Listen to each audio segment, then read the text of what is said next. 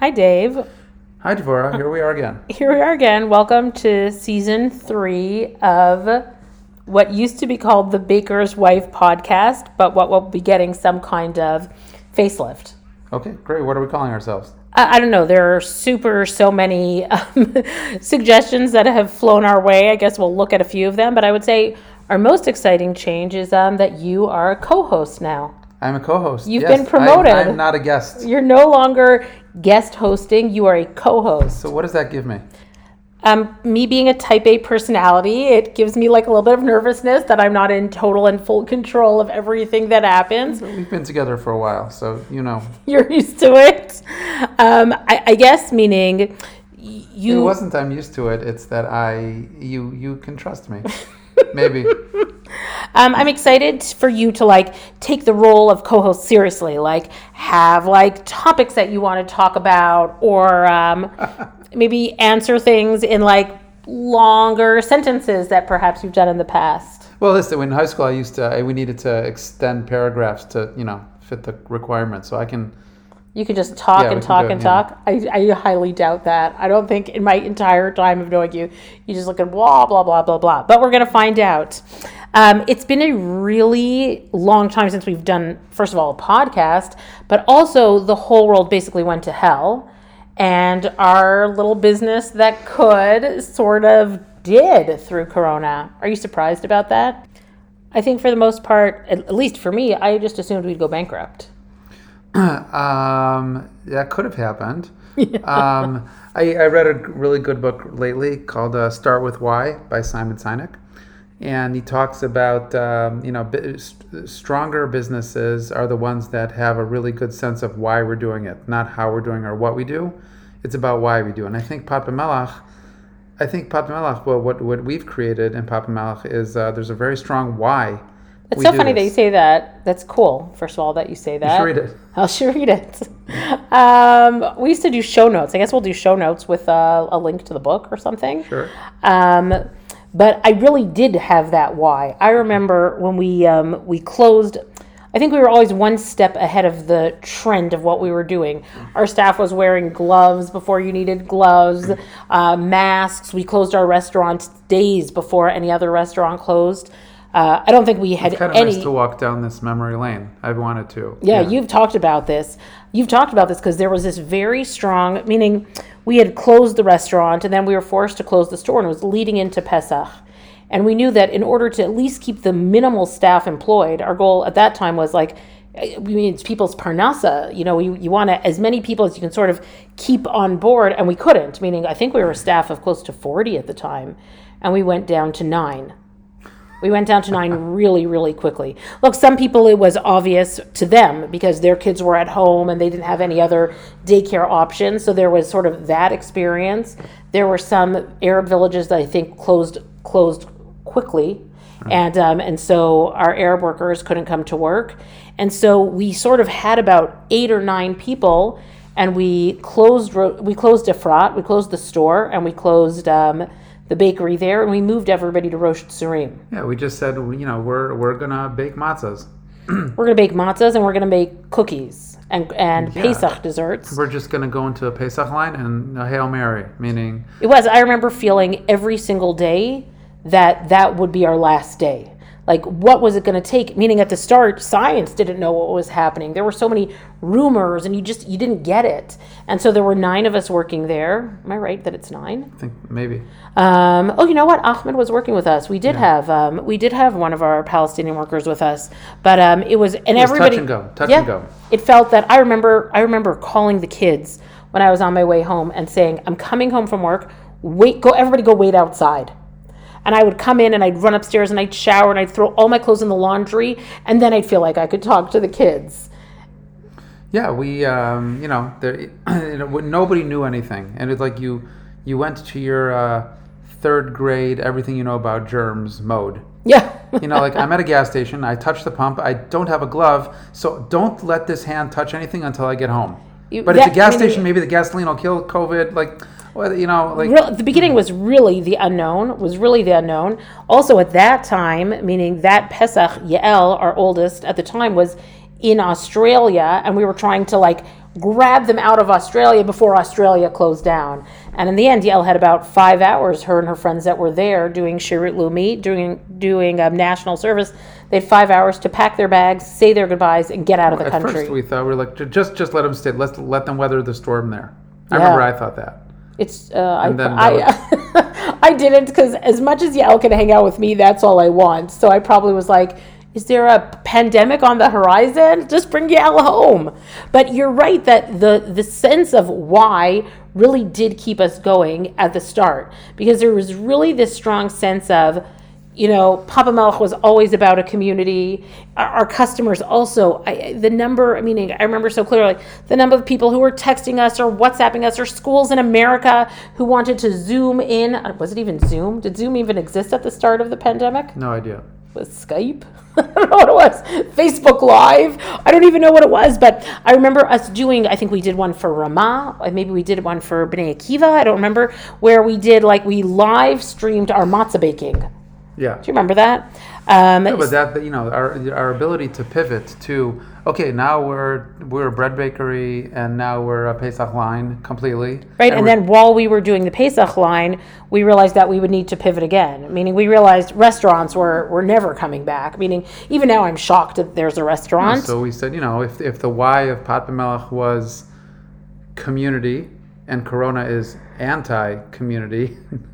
Yeah, we created the web store was born. We created a virtual community, which if at any point in time, I'm going to shout out Aviva, our web designer extraordinaire, who's also from Toronto, who I grew up with, and her older sister, Eliza, such a good friend of mine in high school, meaning we sort of turned to the website and we're like, okay, let's create an online platform. And we managed to do that within 2 months with 1 million bugs. And again, it was really this idea of community that kept us buoyant. It's not, since it's community and it's a two-way street, I feel like the communication between the bakery and the community that we serve and we work with and we live with and we enjoy was wonderful.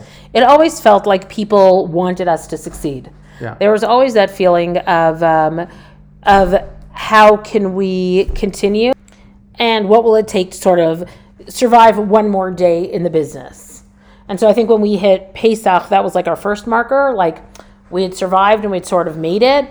And then over Pesach, I guess you're in lockdown, so organically you're spending time with your children.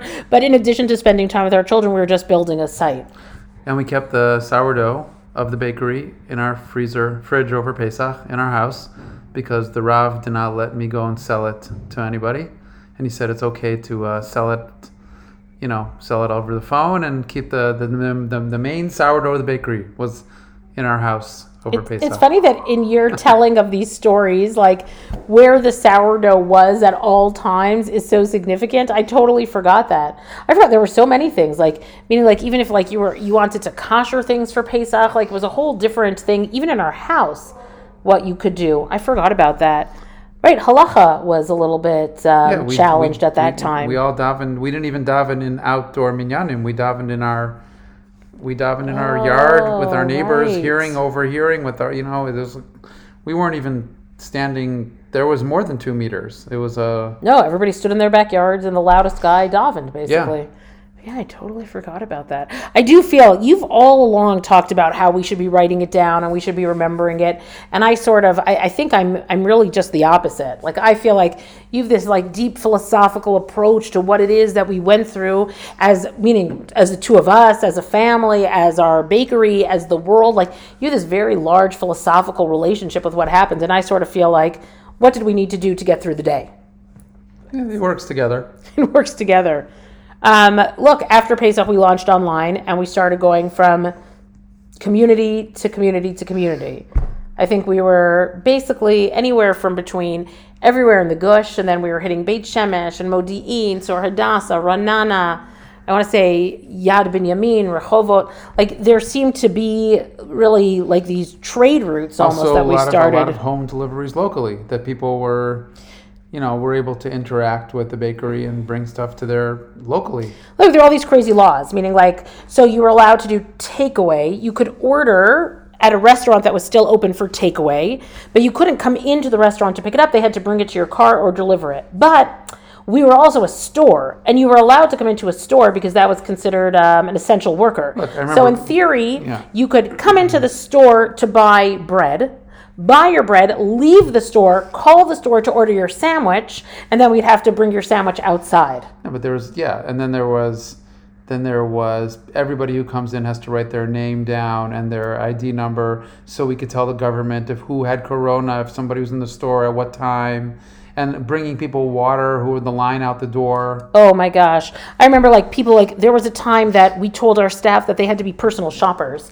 Like that it had to be a 1-to-1 ratio. Like we would only let a person in if one of our staff could meet them, give them what they need, and got them out. And also, if you were with somebody for under 15 minutes, then in theory you wouldn't have to you wouldn't have to be quarantined. So it was almost like a stop clock started. Is that a stop clock? A stopwatch? Stopwatch. A stopwatch started. We've been in Israel for many years. But a timer, let's just call it a timer, started in our in our minds anytime anybody walked in, because we needed to get them in and out as quickly as possible. I remember the police coming to check to make sure that we didn't have too many people in the store. I remember Fridays, like people standing in the rain outside because we were letting 3 people in at a time.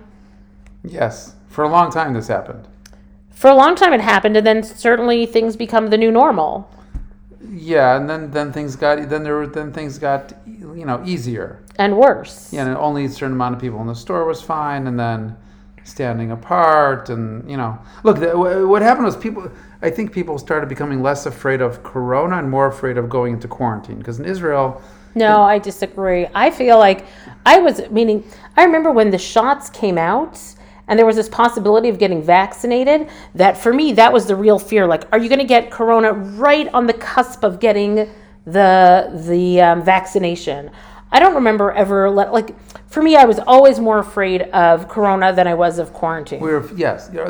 Look, we were worried about ourselves going into quarantine, but we're also worried about our staff going into quarantine or having corona, because one person could sort of neutralize the entire staff. Right, and it really didn't happen. People were really vigilant, except for when they weren't.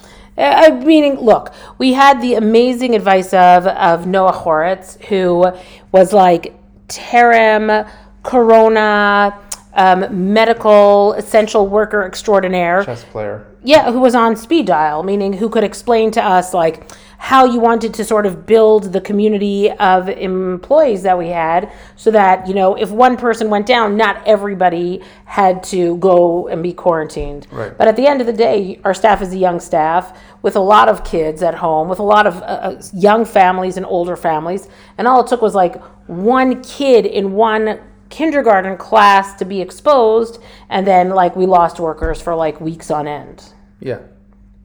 As we hit the tipping point between people getting vaccinated, that was the heaviest time of people being thrown into quarantine.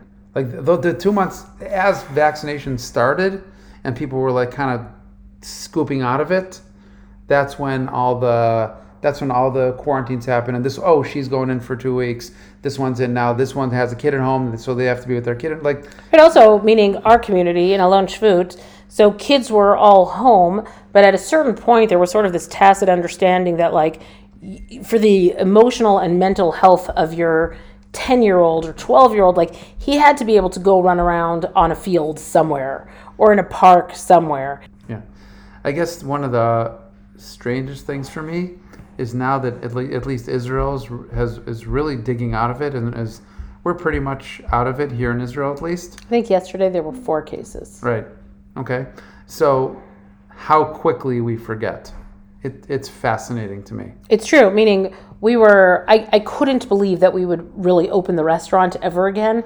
In my wildest imaginations, I couldn't understand what service would look like. I couldn't imagine us going out to a restaurant again. I would think the amount of anxiety, for me anyway, that would be attached to it wouldn't make it worthwhile. And then at a certain point, within a week or 2 of restaurants being open, you're like, oh yeah, we're back to it. Yeah, it sprung back very quickly. Yeah. So that still surprises me till today. Also, I don't have an office at work. Just the way that it's built out and the way that things are set up.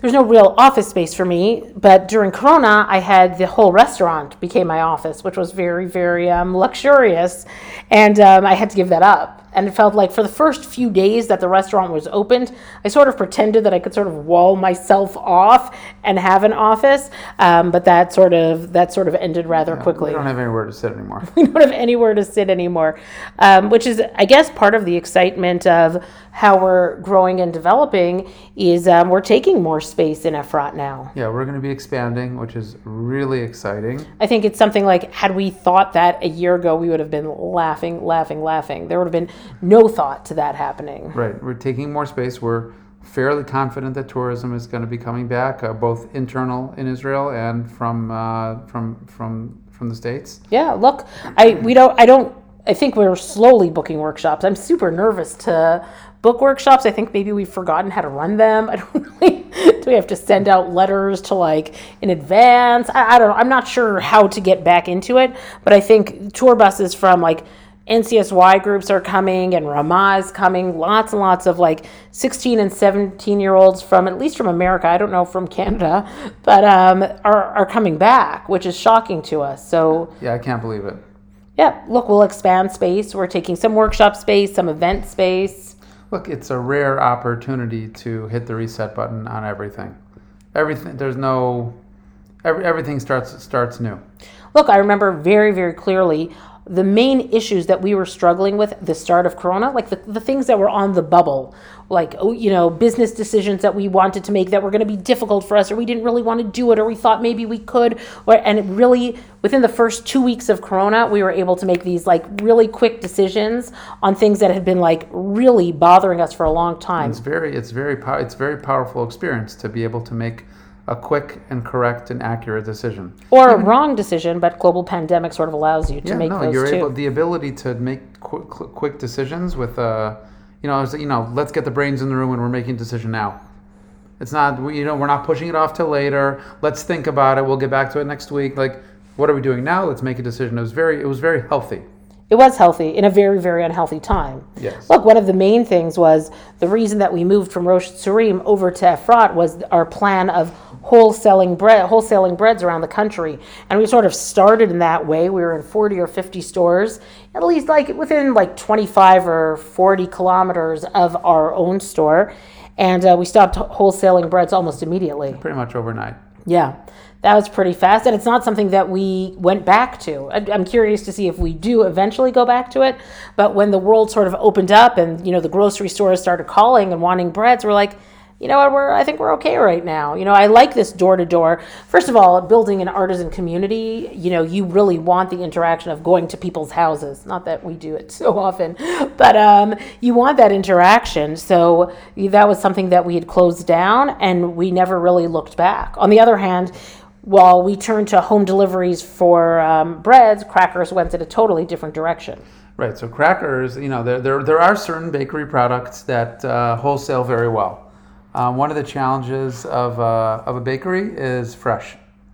Right. Fresh. I have a harder time than strawberries because at least I think nothing is harder than strawberries. No, they can stay on the shelf for 3-4 days. I have 2 days. So the whole delivery networks of fresh, we really got a very deep understanding of that. So crackers is basically turning a bakery into shelf life. Yeah, they stay forever. 3 or 4 months. And so the crackers, they really, it's such a crazy thing. We see them all over the country. I get pictures all the time. Of people in the most random places holding bags of our crackers. We were at a wedding last night. Congratulations, Shira and Yoni. Beautiful wedding. And in the gift shop of the winery, our crackers are sitting there. I love that stuff. One of the nice things that I enjoy, it is going back to the why, is when people from Gush Etzion, from our region, from our area here, they're on vacation, they're tooling somewhere, they're out somewhere, and they're up in the north, down south, and they're like, Dave, they send pictures what are your crackers doing in a lot? And I'm like, hey, they have this pride of Gush Etzion, which is a why of what we started here. There's a local pride. I totally agree with that. There is something that people feel like very close to us and close to our stories, like this sort of like these local kids made it big somehow with these crackers. They appeared on like, I don't know, like an Israeli TV show. I do not know anything about Israeli TV, but like on some Israeli TV show, like some kind of bachelorette sort of gig, like they're on a date, on a picnic date, and our crackers are in their picnic basket. I love it.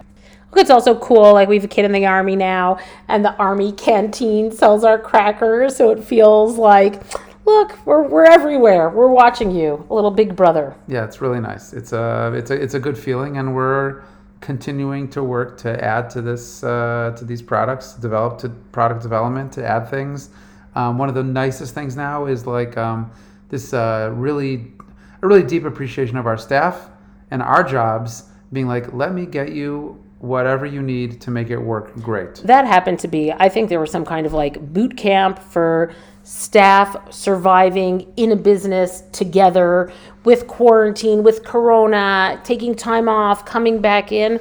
Meaning there was a very, very strong sense of camaraderie that built that I don't know another scenario that could have created that bond that developed between them and between us and them, meaning it just became, everybody's very, very protective and understanding and caring. People really are building each other up. And I think that, to me, if we can walk out of Corona, please, Hashem, please, God, let us be walking out of Corona. But if we can be walking out of Corona with a staff that really, walked through it with us, a blessing. Look, we're really, really proud of the team that we have and who we're working with. And it's really exciting to think about what's going to happen next. I totally agree. And that's a great segue to say, well, what's happening next on our season here in, I guess the first thing we're going to need to do is pick a name, which we won't do right now, but I'm just going to shout out a couple of hilarious ones that have been tossed our way off of Facebook. Needless to say is hilarious. Half-baked baker's tail. Upper crust. It's pretty funny. Yeast meets West. I'm just scrolling. Hilarious. Baker's Life instead of from Baker's Wife. Flour Power. FLOUR. That's groany. Bakery Banter. Jessica. That's hilarious.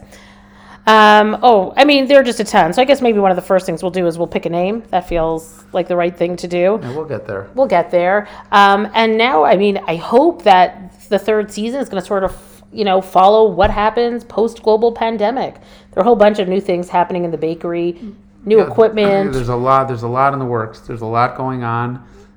Really taking what we've built and what taking these foundations and building on them. I would say most of our staff would rather never be on this podcast with us. I would really even if I'm thinking, scrolling through all of them, I can't imagine anybody that wants to sit here and talk for an hour with us. But hopefully we'll have some of our staff with us, walking you through some of the big changes that are happening. So I'm super stoked. It's going to be a great year. Please, God, let it be a great year. Okay, everybody. See you for episode 2.